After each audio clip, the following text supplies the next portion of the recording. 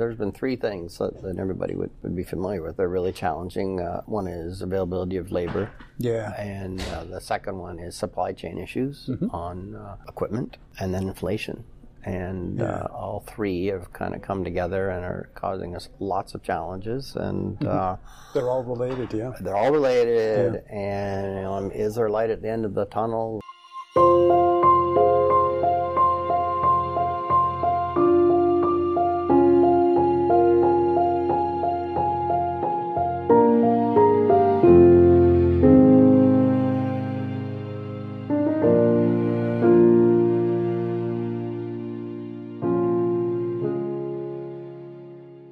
Welcome to the Flux Capacitor, a podcast about the future of electricity. I'm Francis Bradley of Electricity Canada. This is episode 073, number 73 of the Flux Capacitor. I recorded this episode in the hallways of the 2023 GLOBExCHANGE conference in Toronto. My guest, live from Globe, is Rob Lister from Oakville Enterprises and Oakville Hydro. Rob is the President and Chief Executive Officer of OEC, Oakville Enterprises Corporation, and was part of a panel that I moderated at GLOBExCHANGE. At GLOBExCHANGE, Electricity Canada released our annual State of the Electricity Industry report, which was followed by a panel discussion on electrification and the future of the electricity sector. Rob and I sat down to chat following the panel. On this episode of the podcast, we talk about electrification and GHG reductions, the importance of leadership to address these challenges, the collaborative nature of the electricity sector, and some of the most pressing issues facing businesses today. We also discuss the breadth of OEC's operations and the increasing importance of ESG and Indigenous reconciliation. And, as is customary on this pod, we end the conversation with a book recommendation, Rob's suggestion for an addition to the Flux Capacitor Book Club. Here is my conversation with Rob Lister, recorded at GLOBExCHANGE at the end of February 2023.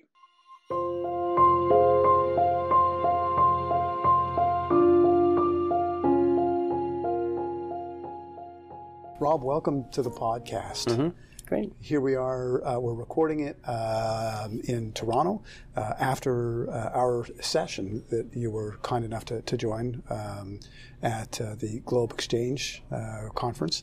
I thought we had a really good and interesting panel discussion as we were launching our State of the Electricity Industry 2023 annual report, all about Build It. We started the conversation trying to get a sense from folks, and I'd like to, kind of drill down with you a little bit in terms of sort of where you see us on the sort of the path to electrification, decarbonization. What I was saying as part of the session is, are we, well down the road and it's going well, or are we in neutral and we're not getting on the track? So, where do you see us on that journey to electrification today? Yeah, well, thanks, Francis. Thanks for the opportunity to chat today. Great to get you on. Well, we're definitely on the path, and as I mentioned in our presentation, it's a slow-moving train. Yeah. There's been, and over the years, there's been a lot of things that have been done. We talked about shutting down some of the coal-fired plants here in Ontario, and there's been other initiatives, and other jurisdictions across the country have plans to get off some of the emission generating sources, and then there's a lot of investment that's going on, and I'll come back to some of the challenges with the investment. But if you look at the NIDA project that Enerstor has with Northland Power and a few others are going to be doing in southern Ontario, there, huge, largest battery storage, with Indigenous communities, Six Nations, and that is awesome. It is a huge step forward, because as soon as that we can get some critical mass and be able to store electricity for short periods of time, will make a huge difference in our ability to manage the system, to avoid unnecessary excess capacity for peaks, helps with grid stabilization. So there's a lot of stuff that's been happening, and as you know, renewable resources have been in play for, renewable generation has been in play for a long time. There's a lot of wind out there, a lot of solar. However, not really enough to make a dent in what we need to do if we're going to try to get off thermal sources of energy. So we're on the path. There's lots to do. I'm going to stop there. You asked me sort of where you want me to go with this.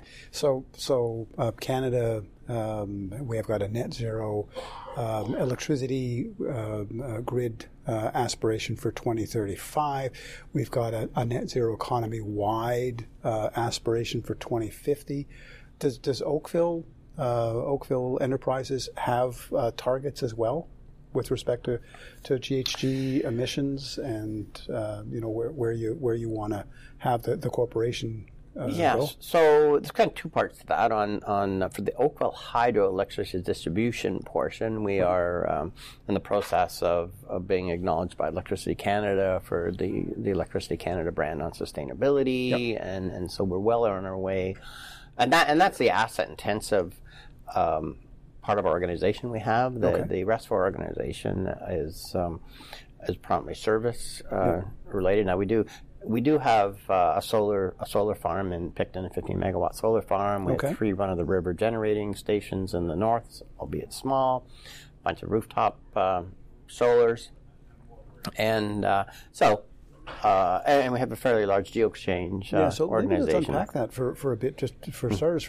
So Oakville Enterprises, you've got your local distribution company, that's the regulated electricity entity. company, and then you've just been talking about some of your unregulated businesses. Yes. So how many unregulated businesses do you have? Well, we have 15 operating companies right now across Canada. Yeah, we now have about 2,500 employees across Canada, predominantly in Ontario, but we have operations in Alberta and British Columbia. And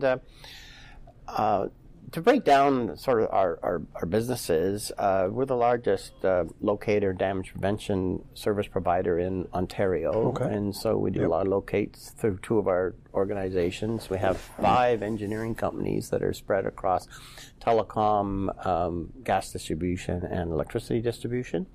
And spread between Ontario and BC. We have 3 construction companies that do predominantly distribution construction. Ottawa-based, Toronto-based, Oakville-based. We have a metering company, and so those are our service organizations. And then now the foundation for all those originally was Oakville Hydro, and the distribution organizations were corporatized in around the year 2000. One of the opportunities was that the municipalities could also create competitive affiliates, and the intent of those competitive affiliates was to be the benefit of the electricity customer through scale.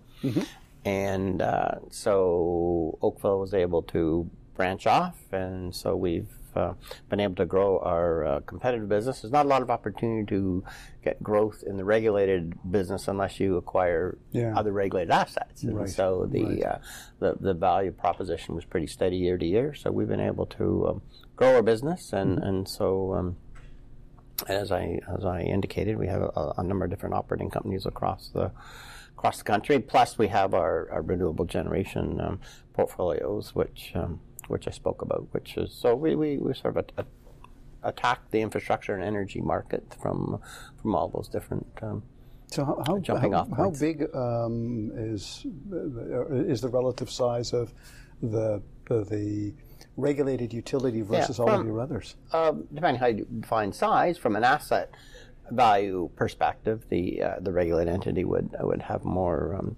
assets, electrical distribution assets. And from employees, our regulated organization has about 60 employees. The enterprise has 2,500 employees. And so from an employee basis, there's quite a difference. And the competitive businesses from a financial perspective exceeds the regulated entity by quite a bit. And so it sounds like you're principally providing services to other. Yeah, a lot of our customers. We did have a home comfort business. And just a little anecdotal. So we used to be the 3rd largest home comfort business in Ontario.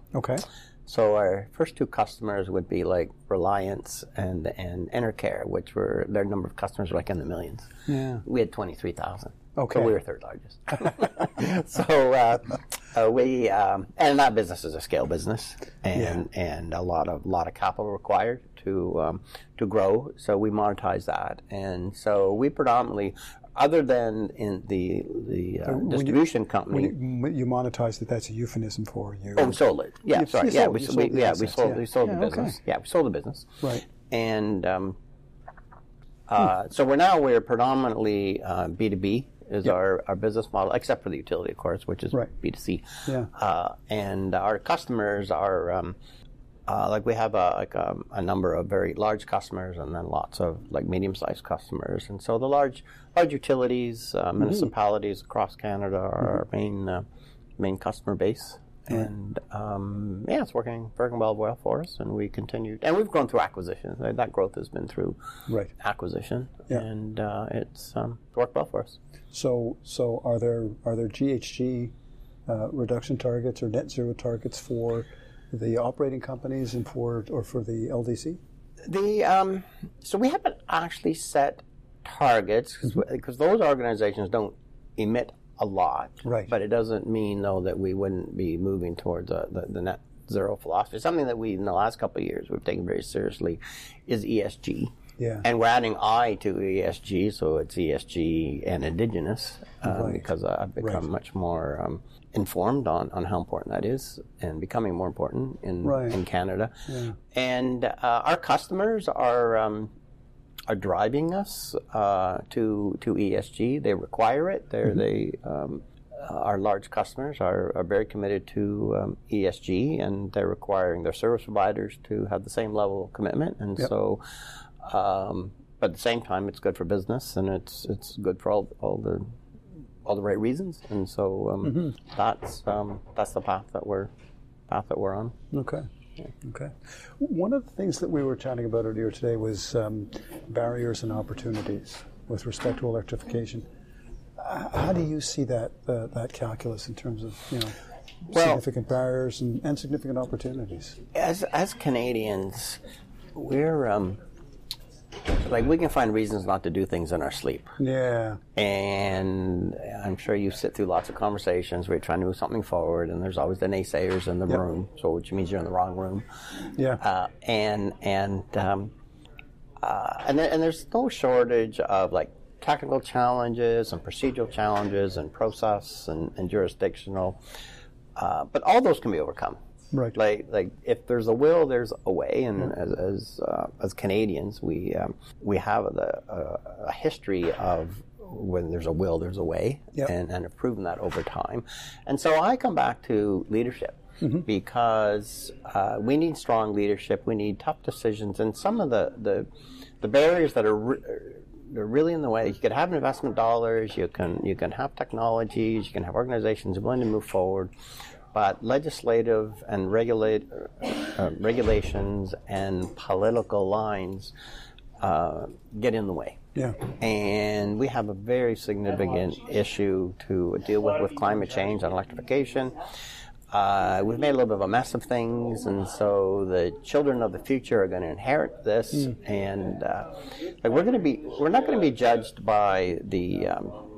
We're going to be judged by our actions, our inactions. We're not going to be judged by all the debates and the reports that we produce. Yeah.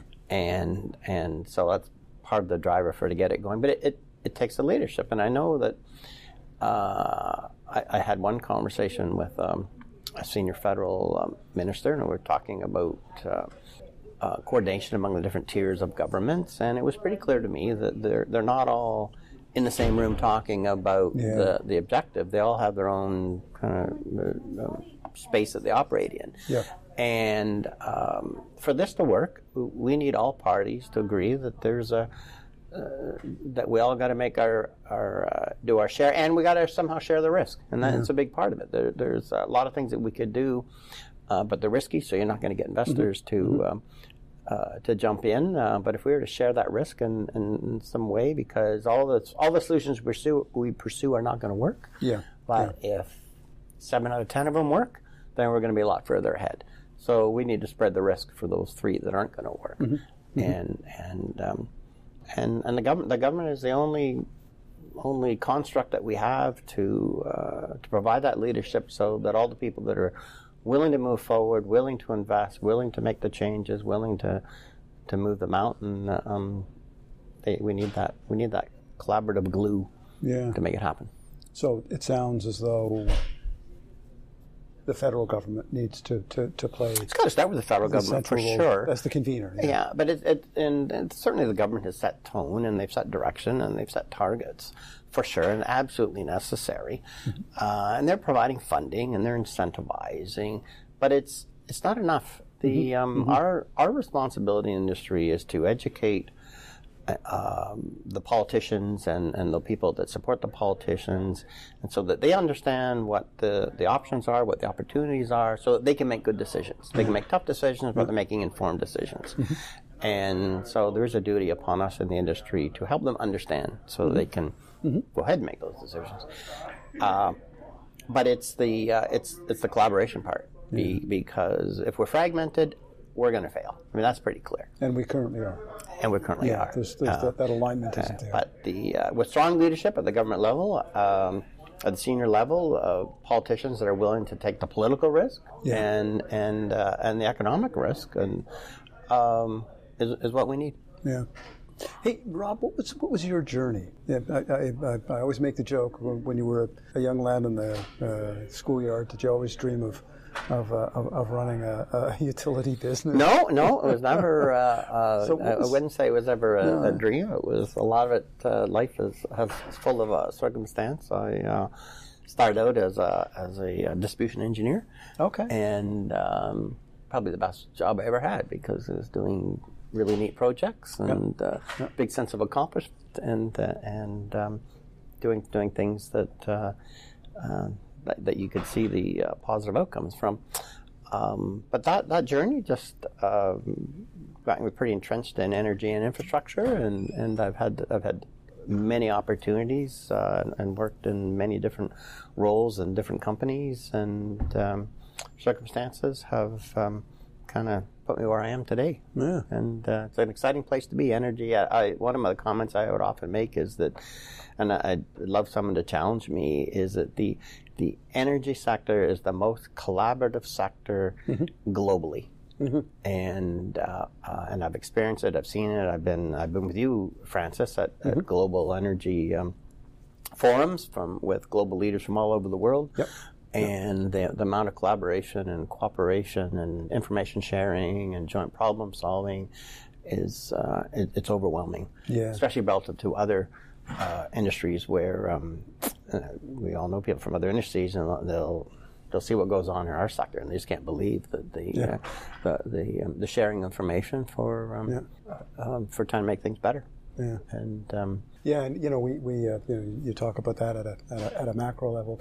One of the things that's always impressed me is also down at the micro level, mutual assistance. I don't know of another sector that approaches mutual assistance the way this sector does. That it doesn't matter where in North America, if an emergency occurs and systems are damaged and they require assistance, neighbors and sometimes actually companies from hundreds or thousands of kilometers away come and provide assistance to get the service up to customers. Well, I don't know if that's happening in any other sector. Yeah, certainly not to this degree. I'm unaware, but it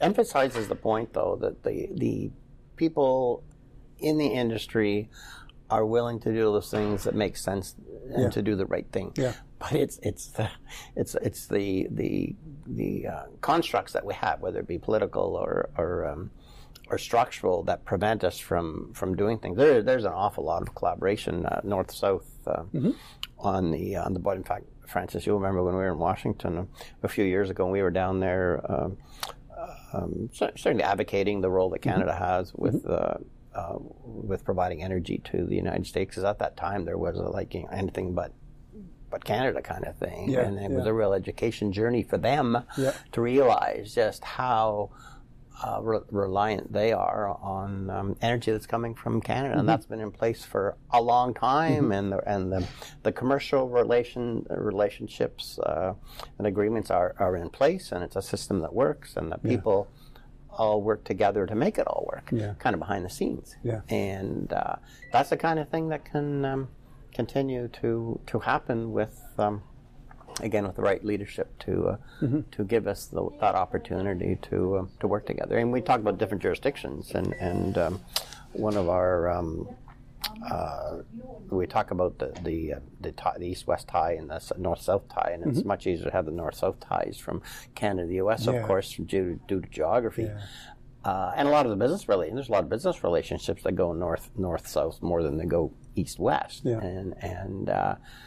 However, we need to bite the bullet and try to reduce those gaps of electricity being transmitted from jurisdiction to jurisdiction. We look at Saskatchewan, which doesn't have a lot of choices for non-emitting generation, and if you look at Quebec and Ontario and Manitoba, they've got much more capacity, and so we need to be moving that electricity around. Physically, there's no big, like the electricity is pretty much generated and transmitted and distributed the same no matter where you go. There might be a different means of providing rotational force to turn a generator, but the electrons, they all flow. Are the same. Absolutely. And we've got some barriers in terms of jurisdictions that are preventing us from taking advantage of that. And with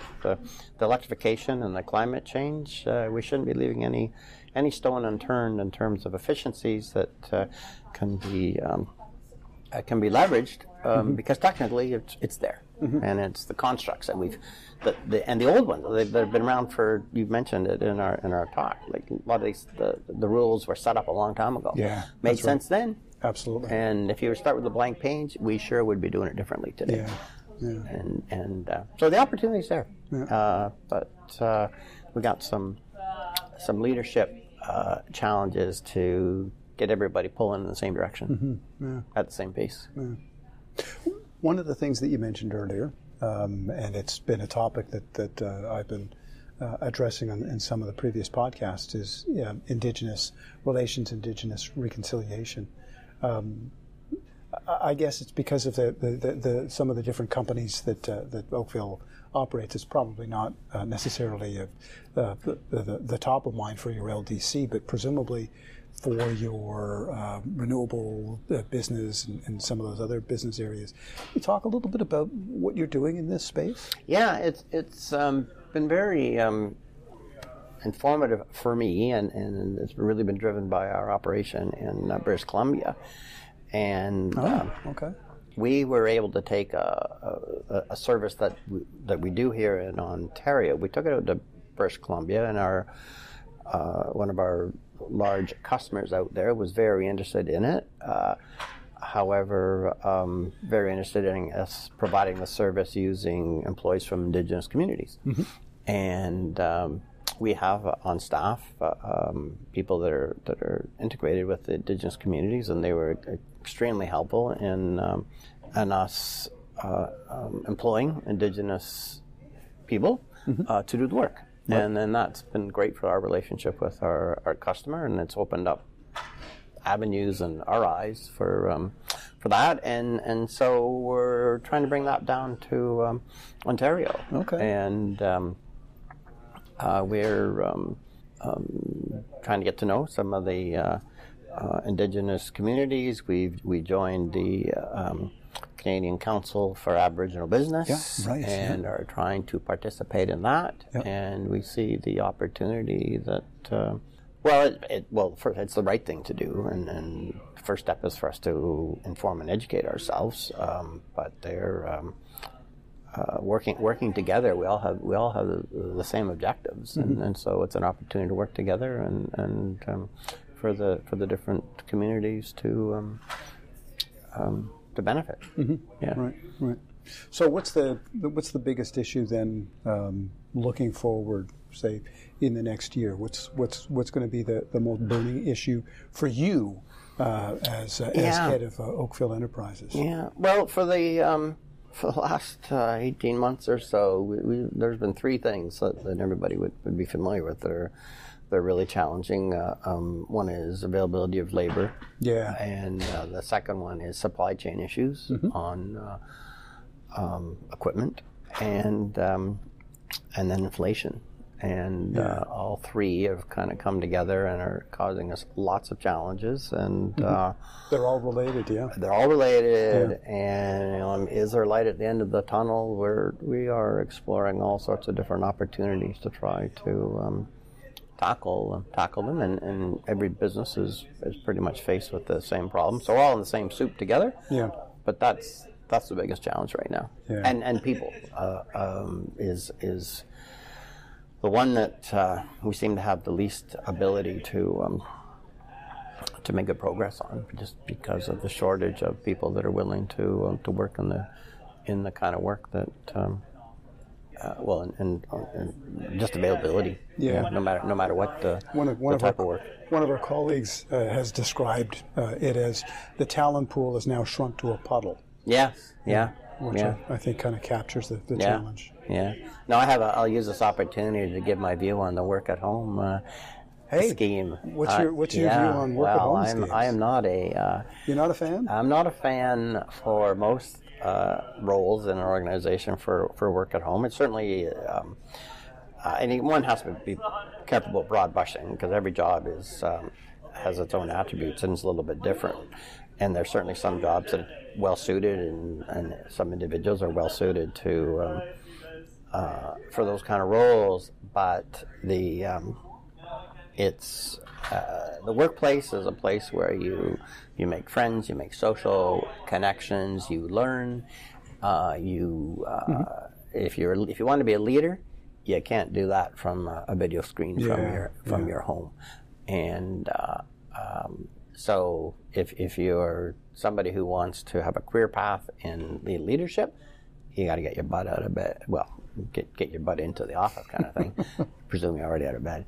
And but if you want to learn, you got to be around people. Yeah. And because it's the conversations and the showing and the teaching and the experiencing and the opportunities that just the circumstantial opportunities that come up because you're present, that can be life changing in a very positive way. Yeah.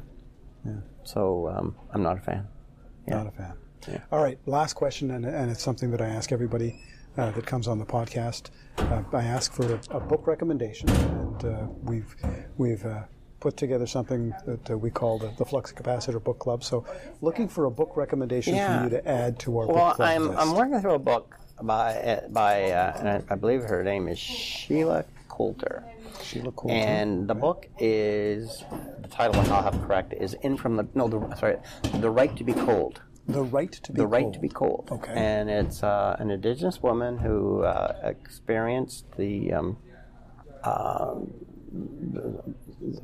what's the word to describe it? The experiences that her Indigenous community went through when there was the movement to try to erase their culture. Okay. And it's on one hand horrifying to read what they went through, and but what's amazing is the resiliency of the kids that were forced from their communities and sent to schools that were very, very, very far away, and being disconnected from their family and their language and their culture, and so it's a very interesting read, and very educational, and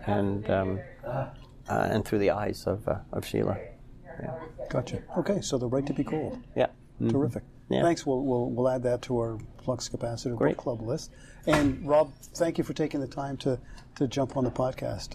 It's Thanks, Francis. Great to catch up. Yeah. Good. Yeah. All right. Enjoyed it very much. Thanks. All right. Thank you.